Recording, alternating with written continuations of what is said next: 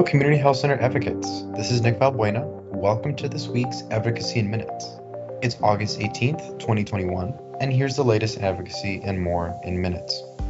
I want to begin by thanking all who participated in showcasing the value of community health centers in their communities this past week.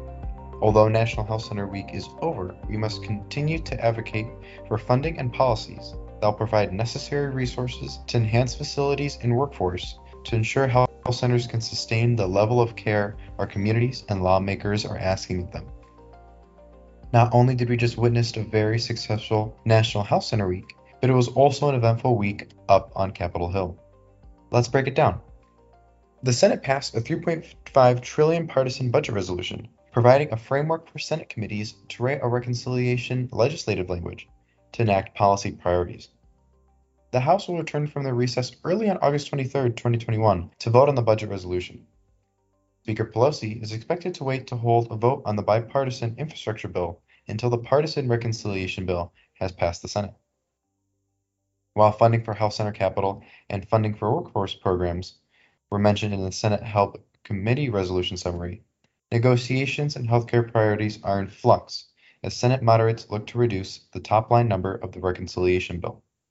The reconciliation bill will be finalized in the coming weeks, so it is now or never to advocate to ensure our $10 billion health center capital funding request is included. There are many mixed messages on safe school reopenings as many students are set to resume fall classes.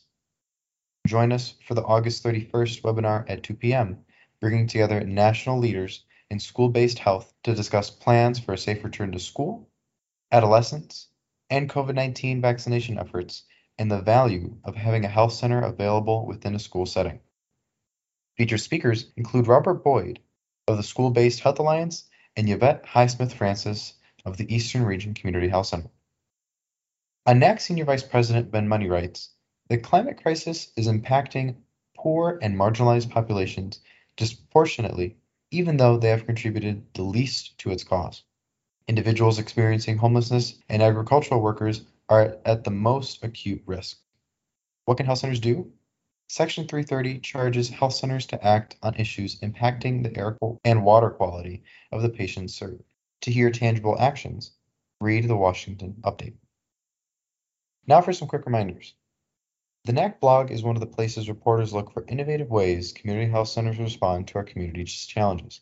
Check out some of the recent stories from NAC staff, and let us know if you have an account you want to tell us.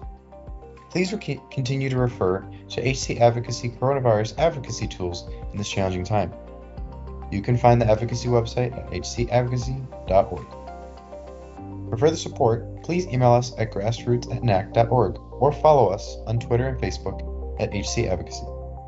As always, a huge thank you to all of our advocates for your strong advocacy efforts. Thank you so much for listening. Stay safe and healthy. We'll be back next week.